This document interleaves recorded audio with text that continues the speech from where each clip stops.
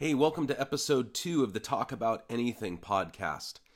This podcast is me having conversations with people from different perspectives, walks of life, experiences, and even faiths about anything. In this episode, I talked to Sarah Yardley, who is a pastor and missionary in Cornwall, England. She was born and raised in Orange County, California, and now lives and ministers in England. And we talk about a lot of different stuff, our similar yet very different backgrounds, the time I spent in England, the time she spends in England, cultural issues, the gospel, the whole thing. So I'm excited to have you hear from my old friend Sarah Yardley. My microphone doesn't sound great. Hers sounds fantastic. Sorry about that. We'll be working on it for future episodes. The Talk About Anything podcast is released once a month, and I'm really excited. I'm hoping our next guest will be an atheist who doesn't really like Christians. I'm still working on finalizing that, but even if he's not our next guest, in theory, he'll be a guest in the next couple months. So that's the kind of thing we're doing. People from all different kinds of walks of life, different perspectives, different faiths, having a conversation with a Christian about literally anything. So here's my conversation with Sarah Yardley. Wow. Yeah. I feel like it's an interesting time, and Portland is, in the little bit of time that I've started to spend there, just experiencing so much of the rawness of everything. Yeah. And when I was there, I was like, it's in some ways the closest thing to Europe that I've experienced. Mm-hmm. Yeah. And it's fully America as well. Like, it's really interesting.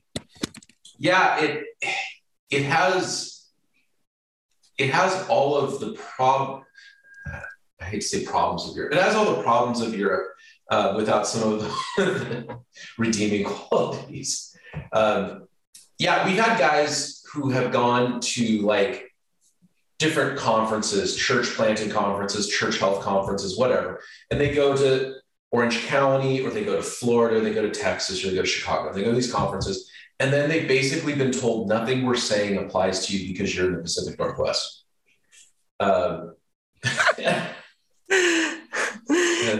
Just what a time to be alive. How special for everybody.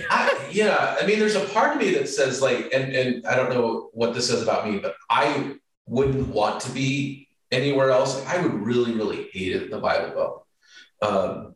Yeah. And so I'm happy to be maybe here. the way I would say that, because I think we're both saying the same thing with this, is I can see all the ways that God has stretched my soul, sharpened my theology, and honed who I am by being in a place where Christianity is in the minority. Mm-hmm. And so if I had to go back and exchange those experiences for feeling safe, comfortable, and still sitting in a circle debating Calvinism versus Arminianism, I would be like, no, thank you. Please, may I give that to somebody else? Yeah. And it's been some of the hardest experiences in my life to be in such kind of frontline places. But man, the way I know Jesus, I would never exchange the way I know Jesus for that.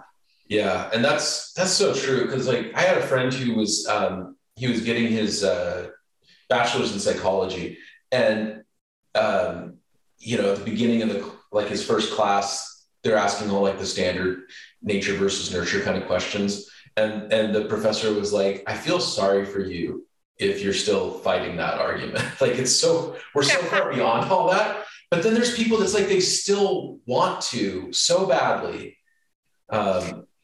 And those are also the moments where I think, because of the background that we both have, God's given me a tremendous amount of compassion, and where that compassion starts to ebb away, God recorrects me with that compassion, because so many of my friends still live in slightly siloed Christian bubble communities.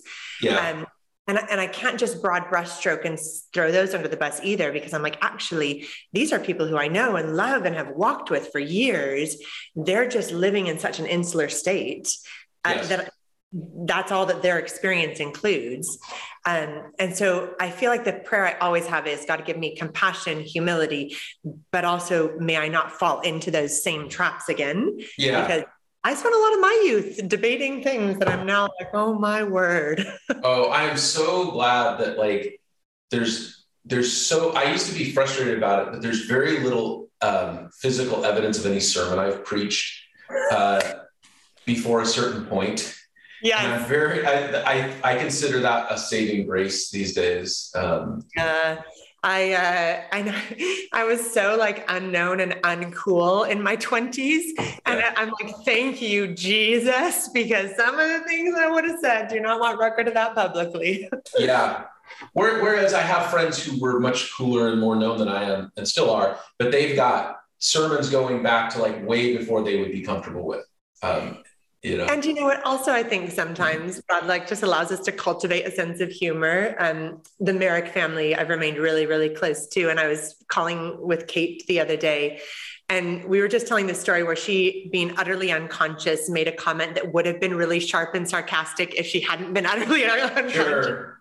It would have been savage, but she just like obliviously was like, but of course we all think this. Yes. And realized that she was saying it afterwards to someone who felt very differently. And I thought, actually, like at the end of the day, also, we all have to be able to laugh at ourselves with each other. Yeah. And Christ, who I think holds a lot of humor with us in these things. So, yeah, I think that comes back to assumption, because I find that like most of the time where there is some like bump, a cultural bump, a generational bump, whatever it is, it's an assumption of either shared experience or an assumption of shared priorities or shared values. Yeah. And I don't know, I mean, when you live in another country, you have to get rid of all of those. So you're kind of starting clean. But when you live in the same culture, the same geographic area, you make these assumptions. So we had a meeting, like 3 weeks ago on Zoom, and we had our like denominational general superintendent. So he's a grand poobah. And so he's sharing this presentation. And I usually have like 1 or 2 text threads going with other pastors during these sort of Zoom meetings, right? And I never had so many, and never had so many that weren't initiated by me for the purpose of like me having somewhere to like say sarcastic things. But what I came to at the end of that was he had a shared value or shared assumption that is true for his generation. And anyone under a certain age was just going, yeah, we really don't care about that. But when you assume it, you just think, oh, everybody thinks this. Yeah, 100%. Yeah, there's that funny reality of any place can become insular, and UK context can become insular. Yeah. Okay, I have marked out till 6 o'clock because I've got to do theology master's degree, so I don't want to rush us. We can chat forever. Yeah, and we're already recording, so maybe we're already recording. So yeah, what I have found, and I am still learning how to do this type of podcast, and it was something I had in my head for about a year. And then I didn't know how to format it right until recently. And then I was kind of on the fence about it. And somebody in my church said, I would like more podcasts from the church. And that was well, okay, then I've been thinking about doing one. But what I found is if I don't hit record right away, I miss some of the better stuff. So it gets edited at the beginning, but... Yeah. And some of the more natural conversation, banter, and like surely for us, there's decades now. Yeah. Now, I'll introduce you because like we've been recording now for several minutes, and I haven't introduced you. So you're Sarah Yardley. I have referred to you for the last 20 years as my conference friend because I don't think we have ever hung out outside of a leadership or pastors conference. But I met you in 2001 in Austria at a castle. And in the Alps. And so you were there, your church was sort of the mothership church for the group of churches we both grew up in. And you guys were running the conference for ministry leaders in Europe, and I was living in Europe, so I went. And that's where we met. And then over the last 20 years, we would just run into each other at different leadership conferences in Washington and California. And now neither of us are part of that group of churches, but we're still serving Jesus. And you live in England, where I used to live. So why don't you just kind of share a quick, what do you do and what's going on with you? Yeah, Adam, just because you've triggered though, that memory, I just want to say, First of all, it's kind of iconic. It's like one of those things you say slightly casually, that we met at this castle that the church owned. Like there's just those moments where I realized some of the statements I get to say as a Christian kid are pretty weird. Sure. But that year, that trip was actually, it was my 18th birthday.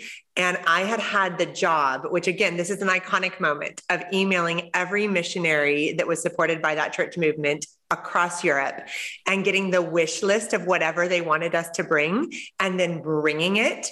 And so we literally, bear in mind, back then, certain parts of Eastern Europe were fairly isolated as well for our listeners.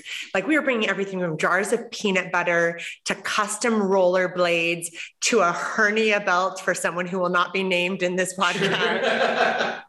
And I just look back and sometimes, you know, you just think, oh gosh, I got to do that. Like I just got to email every missionary across the continent of Europe, bring over 100 custom gifts. We had 74 suitcases full of gifts for these missionaries.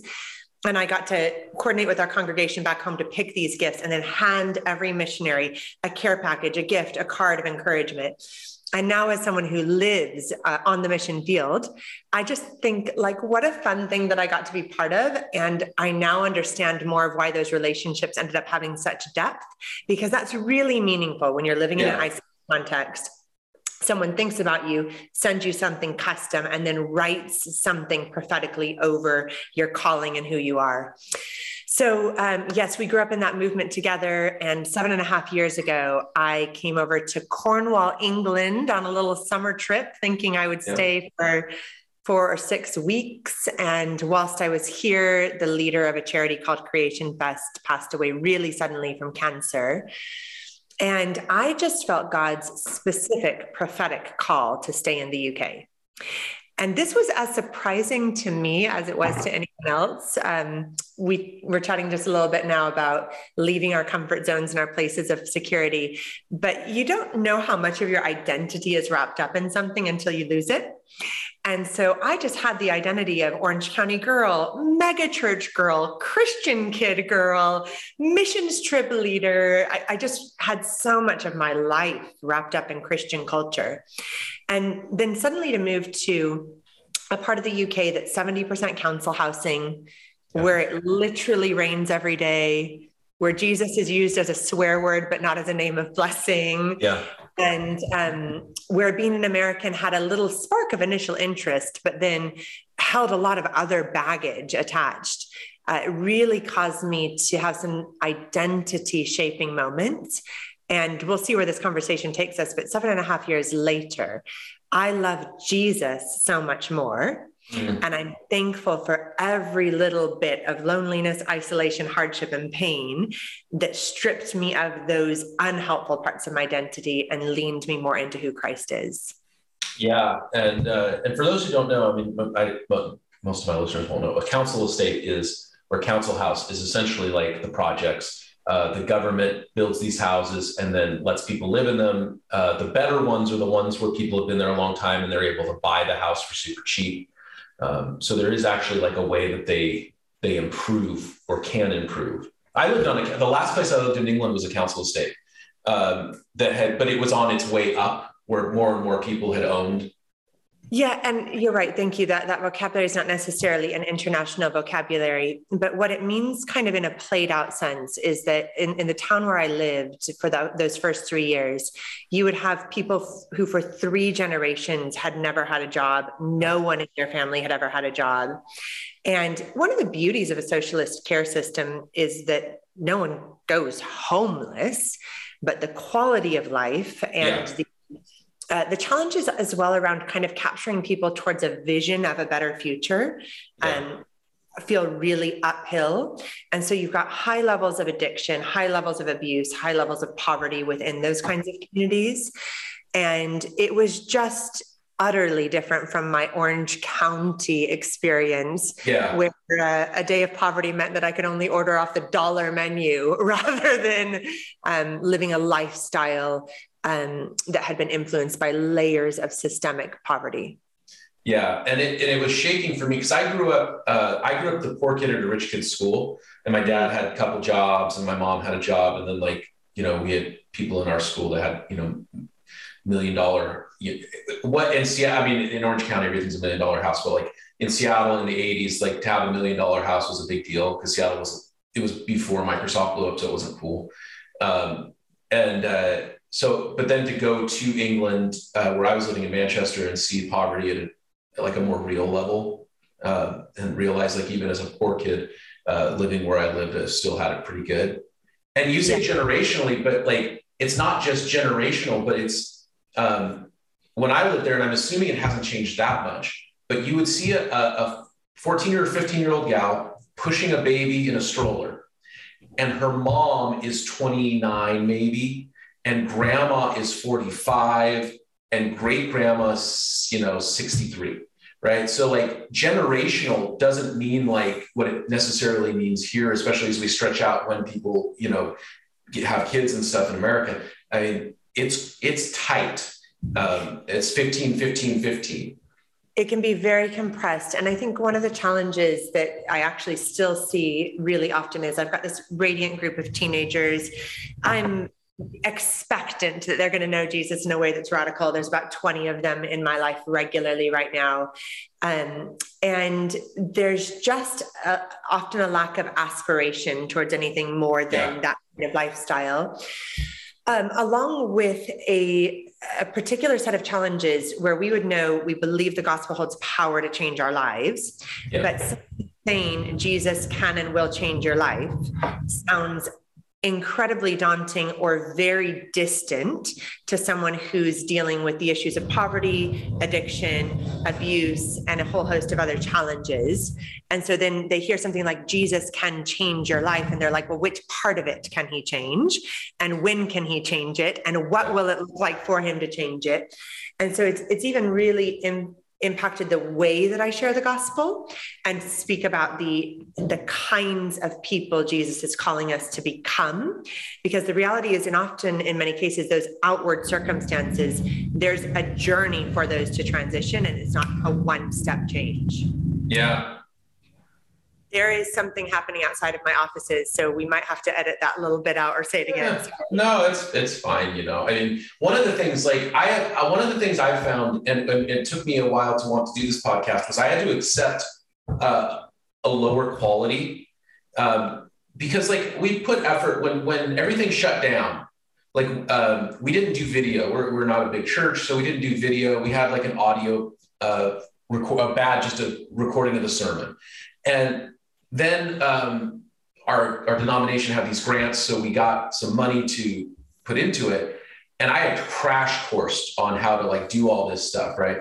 But I think we do a decent job with like our Sunday morning online service. We do a 20-minute Bible study podcast where it's Chuck Smith Sunday night style, where I'm just but I have a timer. It's 20 minutes, and if I hit a wall, it's like, all right, we're going to pick it up next week. And those have a quality in the audio and the video, but to do this and to want to talk to people like the last episode I recorded was with the pastor of our Corvallis church. That's where our state is. And so he's dealing with college students. And he also runs our denominational's in-house grad school. So he's dealing with just a bunch of different stuff. So, but like to have conversations, and I'm talking next week with a guy in Chicago, but I can't do that with a high quality. So I just had to accept that. And I think that kind of goes with like England too, where you're talking about going from Orange County and mega churches, and not just mega churches, but like, I like we have big churches here, right? But in Portland, but we can't comprehend that like Athey Creek is like the biggest church in the area. It sucks out all the oxygen, all that stuff. And they're nothing compared to like what some of these like churches you've never heard of in Orange County, let alone the Saddlebacks and the Costa Mesas and that stuff. Like the churches you've never heard of this church, but it's 10 times bigger than Athey Creek. And then you go there and it's totally different. You have to accept a lower, like, all right, it's not going to be the quality, the production, the whatever that I'm used to, but it's what we've got. It's what we can do. And I think one of the beautiful learning curves around that is then take whatever your churches are in Portland and then move to England and you like half or third it again. Sure.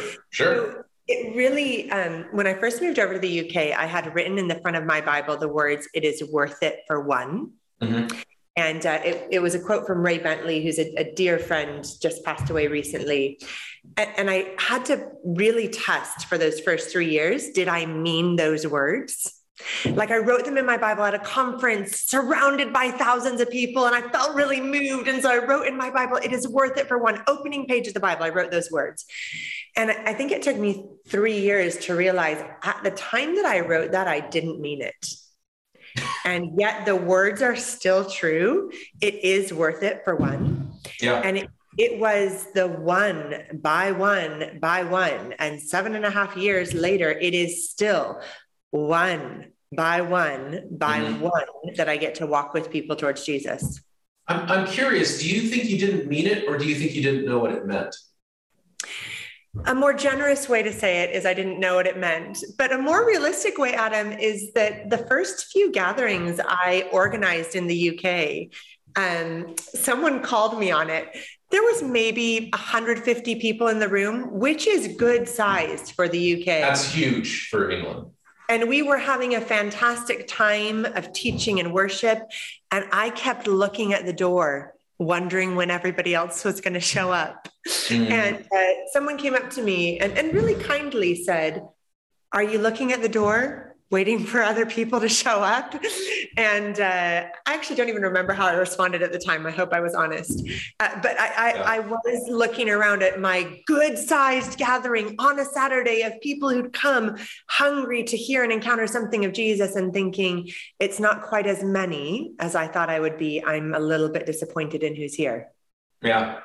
Yeah. And I mean, I think that's like a thing everybody has to come to terms with, that you have these ideas about what you're supposed to do and what the purpose is. And then, we all say, like, well, God, whatever you want, but we don't, do we not mean it, or do we just not know what that means? I think it's probably a little of both. And yours is the kinder and a genuinely pastoral way to say it. I've just learned, as we both have, some people retell their stories and they candy coat things. Yes. Like they put a varnish over it and they sugar it, and they're always finding the sweet or happy ending. I've just learned from my own life and stories, and for the preachers that I really respect, the way that they tell it doesn't always tie up neatly with a bow. And, we say things like, I want Jesus to be the hero of the story. But in order for Jesus to be the hero of the story, sometimes I have to show you, here's where my heart was, and here's where I long for it to be. Yeah. And I think that probably speaks to our differences in personality, because I have to force myself to find the more optimistic thing. Like, I tell myself, oh, I'm just a realist, I'm just a pragmatic person. And that's true, but I'm also like negative, and I have to find the way to, like, how do I say this in a more positive way? Because I'll mean the same thing as somebody else, but my way of saying it comes off negative. And, it's part of why I didn't make it at my previous church. It's just a learning curve, you have to find. And I think in ministry as well, as we grow and as we mature, we're continually just looking at what are the lenses through which we tell the story. So I actually do agree with you. I'm the eternal optimist. I'm like, I can find the shiny unicorn end to even a little walrus. Like, somehow I will turn those two into one. So one of the disciplines that God's had me on in my time in the UK is both to be realistic, not to do the Orange County padding of the numbers. I don't know, 500 people came to Christ when it was maybe 5. And also not to rush the way that we tell our stories and the way that we engage with our journeys, because actually it's the long story towards Christ. And so I'm much more comfortable now speaking a little bit about the warts or the moments that felt quite uphill. Yeah. And just recognizing that actually sometimes we're in the middle of those chapters, and people find a little bit of that home and that authenticity, particularly in the moment in which we live, remarkably helpful for their spiritual journeys. If as leaders, we don't just say, here's the instantaneous solution to all things, which I know you're really passionate about as well. Yeah. And I don't know, I found that I don't give altar calls, and yet I'm more invitational than ever in my preaching. And I think it's because this idea that, like, yeah, for some people, there's this moment of conversion. and I've seen that too many times to discount it. But then at the same time, like, I remember being, and this is indicative of others that I've seen, but I remember being in London for an outreach, and this guy, we prayed with this guy, and you think, oh, this guy prayed and he's gonna, he's a Christian now. And then like he had somebody's phone number, but he texted them to basically say, I prayed with that girl because she was pretty, and I just wanted to like keep talking to her. So like, and it's that may be the more extreme case of that I've ever seen. And I think most people just aren't honest about it either. Like they just disappear. Like, what was that? I prayed with somebody and then they ghosted. But I found that that's true. I love that story because I think that's a classic like American team outreach story. I mean, yes. I led trips for years with like pretty girls to Costa Rica, and I'm pretty sure a lot of their missional evangelism work wasn't helpful towards either one. But I will say, just coming back to your kind of previous point, I also am less likely at this point to do the traditional standard Billy Graham style altar call. Yeah. But I do believe that the gospel preached calls us to response more than ever before.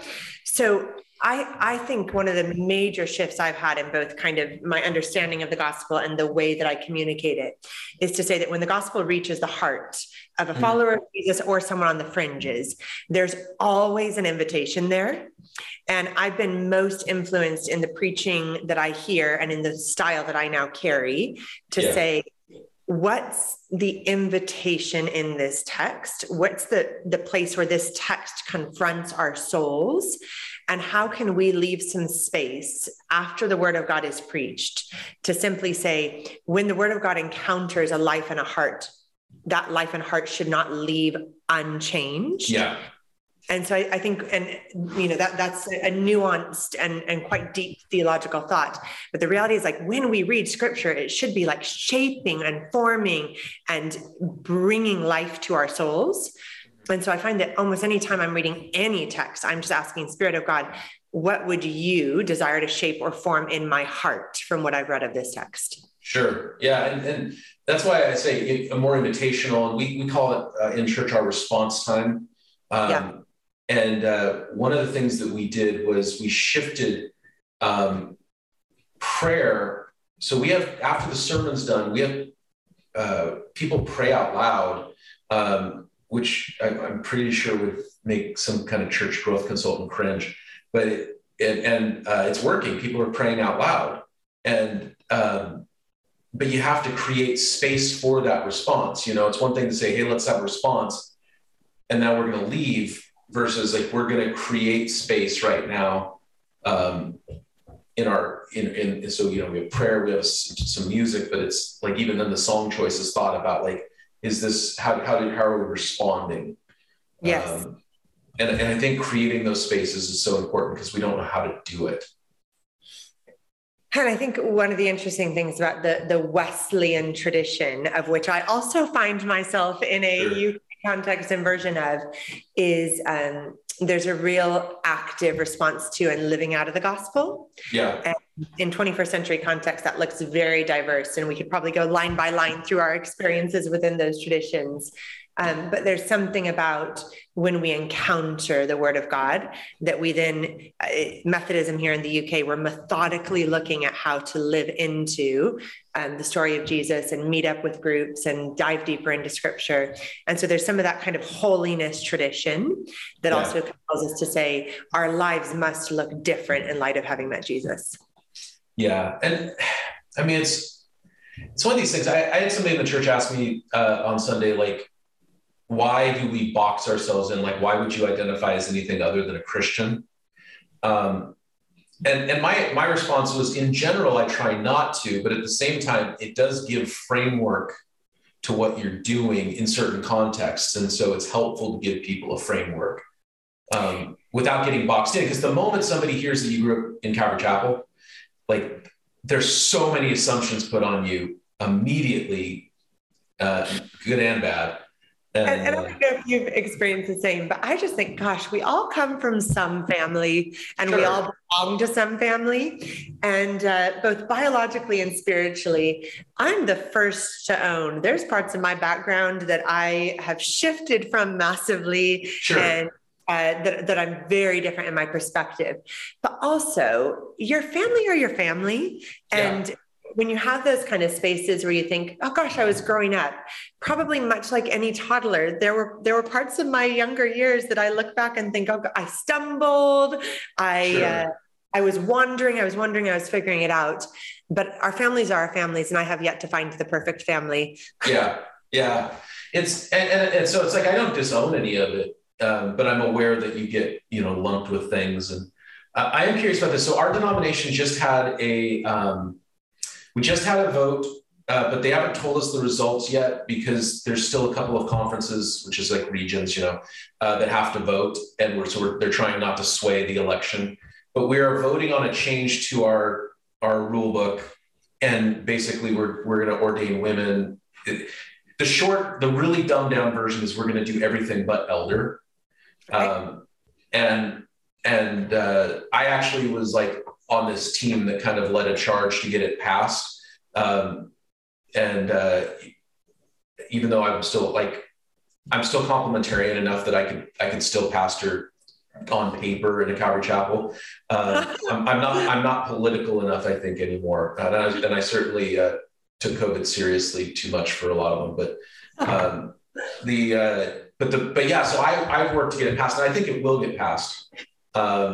And like all compromises, we have egalitarian churches that are really miffed that we didn't do enough, and there's more traditional churches that are miffed that we did anything. So we're working through that. But I'm curious, what's your actual title? Like and which group of churches are you in now? It's such a great question, Adam. And I'll answer really for this particular moment in which we're recording this podcast, which is a little bit of a transition moment. And I think kind of, as I've just said, I'm willing to be honest. Sure. It's a great space to be in. So interestingly, I am not ordained at this moment in time. Mm-hmm. Although almost everybody thinks that I am. So that I found out on this last trip back to California how many people already think that I am. The particular kind of spaces that I hold is I have a theology degree from St. Mellitus, and that's a bachelor's degree in mission and ministry and theology. I am a lay preacher within the Methodist Church. And Methodism, as early as the 1700s, John Wesley was really passionate about releasing both men and women to preach and lead home fellowships. So Methodism has this really rich history of preachers of both genders. And then I'm also a canon within the Anglican Church. But I'm a lay canon. And because no one listening to this will have any idea what that means, just don't be worried. No one understands what a canon is, including my British friends.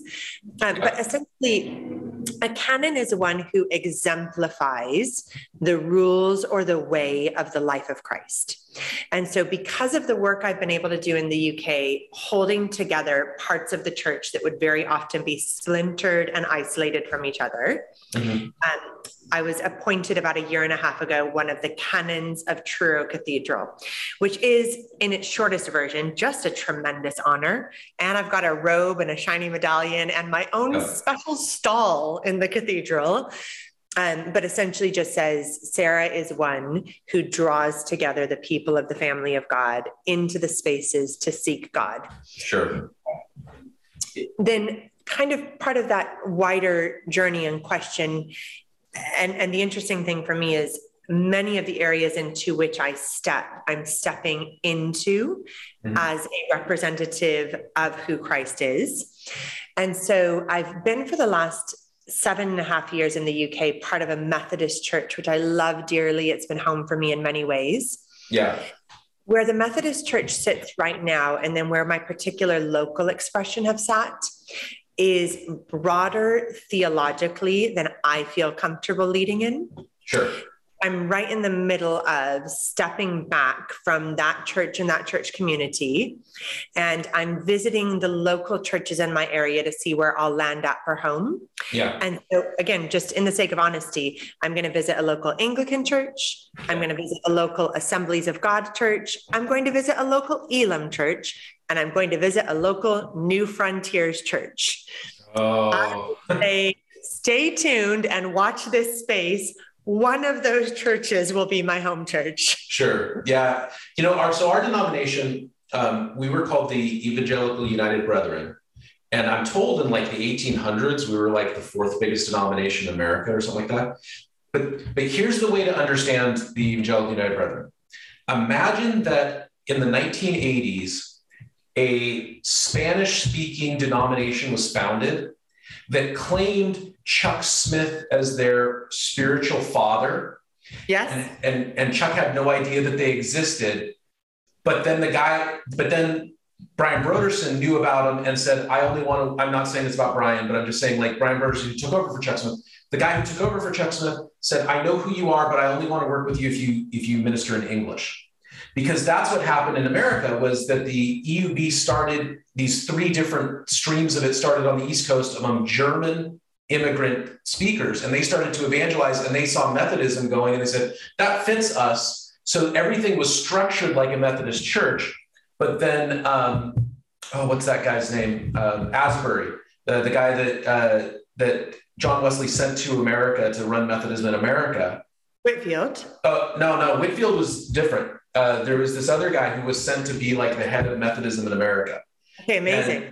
And so he knew about these guys, but he basically said, English is the language of America. I'm not interested in working with you unless. So they just said, cool. And they just did their thing. And then they went west. So like my church was founded by one of the first 4 evangelists they sent west to Oregon on the Oregon Trail. And so then, World War I happened. And by then, all of our churches had switched to being English speaking for reasons. But that's kind of the history of it. And then in 1968, there was a merger with the Methodists. So that's how the United Methodists came to be, because the United part of that was us. And we broke away because the Methodist churches in Oregon and Washington were like, we don't believe in the virgin birth. We don't believe that Jesus was necessarily real. He might be more of a construct. The Bible, that's all questionable. And so they said, like, how can we partner with these guys? Whereas like my grandfather was pastoring the Gettysburg EUB church in Pennsylvania, and it was really different. Like he stayed and he pastored for about 5 more years with the Methodists. So it was a different vibe. So for us, Methodism was like, but we also are still like, except for John Wesley and anybody connected to him. And then you'll get the old timers that are like, oh yeah, we're down. That's a fun piece of history. And if it was just us sitting on a bench, I'd ask you 1,000 more questions. But I now feel intrigued by my cousins who came from Western Oregon Trail Evangelism Church planting. I'm gonna send you a book. Great. So when you're making that transition, so growing up in a group of churches where it's highly complementarian, men are the only one teaching, preaching, and then to shift into that leadership role. My question is, how can churches, because our group of churches, like historically, are the more complementarian of the Global Wesleyan Alliance. So we're figuring this out. And my personal take is just, hey, I would and growing up, I saw this, and you'd have all these guys who weren't elders, and they were allowed to preach and they were allowed to lead ministries. So why wouldn't I let a lady who's not an elder do the same things? So, that's kind of been my take for the last several years. And now I'm told, depending on who you talk to, I'm either out there liberal or I'm far too conservative. But how can churches, as churches increasingly shift to on a practical level, more egalitarian place where women are more empowered, what can we do to actually release women into ministry versus talking about it? Yeah. So a huge passion of mine, Adam. And, in the early years of my journey into a more public role of leadership and ministry, it was hugely emotional for me. And it's now, by the grace of Christ, less emotional, but it's just one that I feel like deeply committed to journeying with, and have had the great joy of journeying with a number of churches around this. So the simple question, like the one-off question is, what is the maximum that you believe women can do within your church fellowship? And then the secondary question that comes after that to me is, and how are the churches and leadership team and those who hold the power enabling the maximum that you believe women can do within your church fellowship? And the reason I like those two questions is because that answer is going to look very different for different contexts, different settings, and different theological persuasions. So I did my dissertation for my bachelor's in this. And what I looked at was that particularly there's going to be some theological questions. The book that was most influential for me in my early years is a book called Hearing Her Voice, A Biblical Invitation for Women to Preach by John Dickson. Strong complementarian frameworks, but exactly what you've just said. Why would women not have the chance to proclaim the gospel? And that's a simple, easy read for a leadership team to just say, let's start this conversation. But I think one of the things that's really important for anyone to recognize is that there's going to be some emotional and some practical barriers around, even once you've navigated that theology, finding the woman to preach. So the emotional barriers will be things like identity. There'll be things like what's been modeled for you. There'll be things like that question that some women still have in the back of their head. Are they somehow disobeying or defying God if they stand to speak in an assembly that holds mixed gender audience? I just think it's important not to minimize that if that's what you've been told your whole life long, and then one day it switches, there's going to be some deep-rooted questions within that. And the second, which I actually think is really important to acknowledge, is there's just going to be some practical barriers. And I'll just use one example of these. If you're in a context where you're making the kind of change that your church movement has, and the men within your church fellowship have for years been mentored, been given opportunity, studied theology, been prepared, been involved in some way, and then are invited to begin preaching, they're probably going to preach fairly well. If the women in your fellowship have not been mentored, have not been given many public opportunities, have not been given the space to play a little bit and try and fail, and then one day are given the microphone to begin preaching, then there are absolutely moments where just the anointing of God kicks in and it's a beautiful thing. But I believe preaching is a craft that's honed. And so it's taken me years of honing and studying and being mentored and failing to reach the point where I now feel fairly confident that wherever I'm invited, I will be able to come and give something that's faithful to Scripture and also clear to the audience to whom I'm communicating. And so I just think looking at all of those areas almost as like on-ramps, and thinking about how are you creating on-ramps for those in your fellowship to begin to engage in these ways. And there's a phenomenal book by Kadi, K-A-D-I, Cole, called Developing Female Leaders, that just gives the best set of frameworks I've ever read around how to begin to make those kinds of quite seismic cultural shifts within a church community. Yeah. And I think what happens too is, because you're right about like these unintended structures, you know. I know she might not be controversial where you're at. She was controversial where I lived, but Thatcher, you know, Margaret Thatcher had to hugely controversial. Hugely controversial. Yeah. Well, you know, in certain parts of the English countryside, you know, she's still somebody has a little shrine to her somewhere. Exactly. But you think about it, is that to be her, she had to push and bully her way to the top, because there was no other way for a woman to do that then. But then it's like she didn't know how to turn that off. And so she wasn't like necessarily the best once she got into office at ruling, because she didn't know how to do it in a way that was, you know, whatever, you know, however you want to frame her, because she she's so polarizing that it's hard to like make these hard statements about her. But I think what happens too is in churches, there's some gal who the only way for her to have a voice is to break some glass. And then it's easy for people, men and women, to say, women aren't good at leading. Because anytime we've seen it in the church, it's been this person. And yeah, that person was a bad fit and they shouldn't have been in leadership. Not the way, or at least not the way it was going.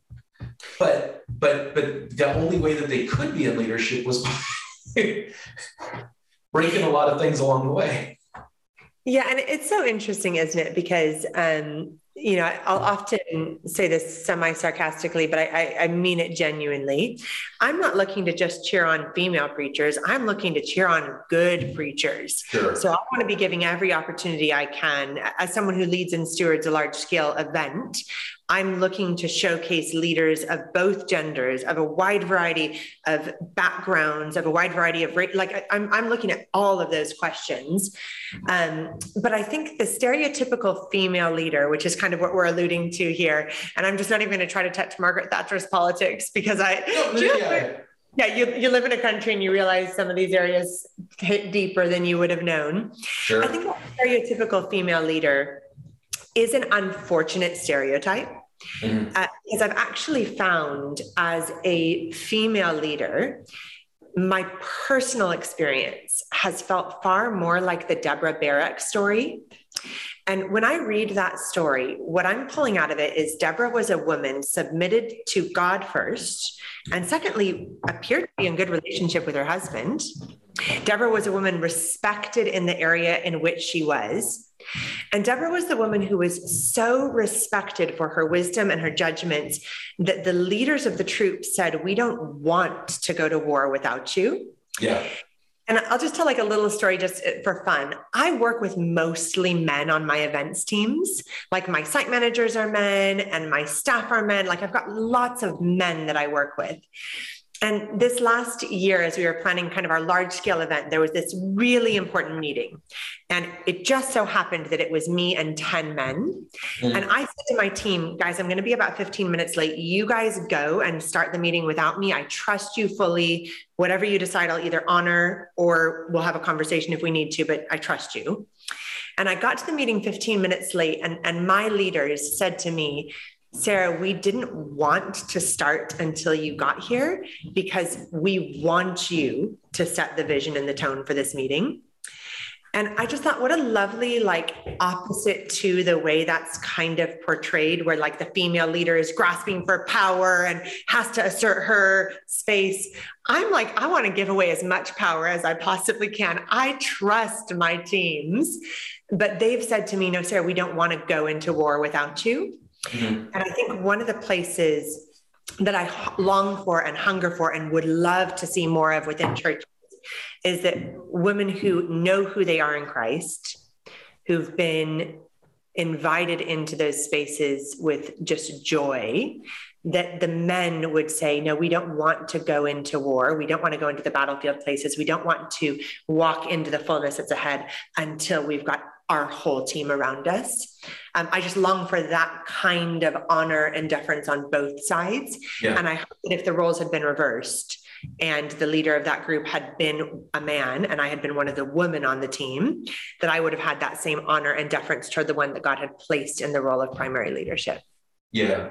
And it's, it's funny too, because we have this stereotype of like men holding women down and stuff. And that's definitely true. And it's definitely been the case. But at the same time, like I found that often I have seen pushback, not from men in the church, but from older women in the church. So we installed, our head trustee is a gal, and before her, we installed the church's first ever, I think, in 140 years, woman trustee. And I think the pushback came more from women than from men, which surprised me. But yeah. You have this sense of how it's supposed to be or what have you, Absolutely. And I think some of these moments as well, because I live in another country and in another context, I'm always astounded when I come back to America how different the cultural landscape is. So I think just for anyone listening to be reminded and acknowledge, I live in the UK.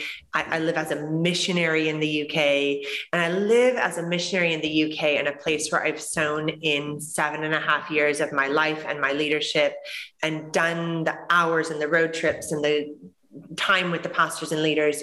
So I didn't just step into a role and not have those kind of groundwork moments. There have been far more times when I've listened than when I've led. And so now I sit in this space where I look around and think, I both want to lead really well. I want to cheer the other women in my life, but I also want to just cheer on the other followers of Jesus in my life. And I think the place that you're in is in a slightly different place. Sure. And so it kind of comes back to one of those ideas that we've been talking about in the earlier part of this podcast. Sometimes it's one by one. Sometimes it's just sitting with those who have that opposition and almost just hearing from them. Now, just tell me, why is this a place of hardship or pain for you? Because quite often part of their story or part of their theology or part of the way they understand scripture is such that this feels like it's a mountain. And I think there's often those times to develop the relational conversation around these seismic cultural shifts as well. Yeah. And that's to be the biggest thing. Like if we aren't listening to each other, if there's bad communication or no communication, the human tendency is to fill those gaps. And it's not always with the best, you know, the human tendency is to fill those gaps with the worst case scenario. Yeah. You know, you hear stuff and then it gets back to, you know, oh, you know, did you hear that Calvary Chapel Costa Mesa ordained this gal and sent her to England, and you know, then she's preaching at the church and they've just totally gone emergent. And we actually had a church in our denomination. They were interviewing a pastoral candidate. I was talking to somebody on their team, and he's like, I really like him, but I'm worried that he might be emergent. And I was like, the fact that you said that word tells me that he's not, but that you don't know what that means. Yeah, there's so many fascinating moments along the journey. And one of the things I find really, really just interesting about this question as a whole is along the way, so many of the open doors that God has given to me have been through the male leaders who are in and around my life. And I've held myself intentionally accountable to pastoral leadership my whole journey through. Yeah.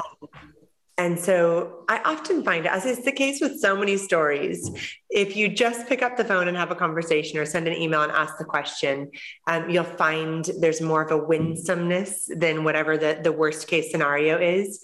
And one of the things I also long for is for our church families and our church congregations to be freed from those places of gossip. Some of the stories I've heard about myself are astounding. I am bewildered about these stories. And I think in that same sense, it's just reminded me not to hold or carry that spirit in any of my conversations, because at the end of the day, my own heart and soul are the only one that I have the complete ability to oversee. So I don't want to ever add to confusion, but I'm also just looking at some of those things and thinking stories can become stories very quickly. So I know you've got a hard out because you're working on your master's degree, and as somebody who just graduated last year with that, I understand how that is. So just kind of want to end this with, I know you've got a book coming out, you know, any social media, any podcasts, any projects you want to let people know about, the floor is yours. That's really kind. So I have a book on change out with SPCK, and the book title is More Change because it's part of a series called More. And the theme is just on navigating a changing world in light of an unchanging God. I often call it my EP. It's short and sweet. It's 8 chapters. A number of my friends have been using it for like an 8-week small group conversation. There's a video curriculum that's out for it. Would love to have you check that out. And it's available in both printed and audiobook format. So for people who enjoy listening, I've read the book, which is a fun adventure available through any of the major platforms, Audible and etc. And then socials, my name is Sarah Yardley. And so I'm at Sarah Yardley for both Facebook and Instagram. And I am on Twitter at Yardley Sarah. And I think the thing I'm really just passionate about is modeling what does it look like to live a life towards Christ. And so I go through moments of incredible content spamming, and then moments of kind of gaps, because I think we all need to take a break in our modern world. But what I'm looking to do is just really simply find and tell true stories. And so sometimes those are my own, and sometimes with permission, those are the stories of some of my dear friends, and just be thinking about what does it look like, 21st century modern world, just to walk towards Jesus in the everyday moments. Well, I appreciate you sharing with us, and I'm going to hit end on the recording. And so thank you for being on this podcast, and hopefully we'll have you on again. So thank you. And thanks, Adam. Thanks for being with us.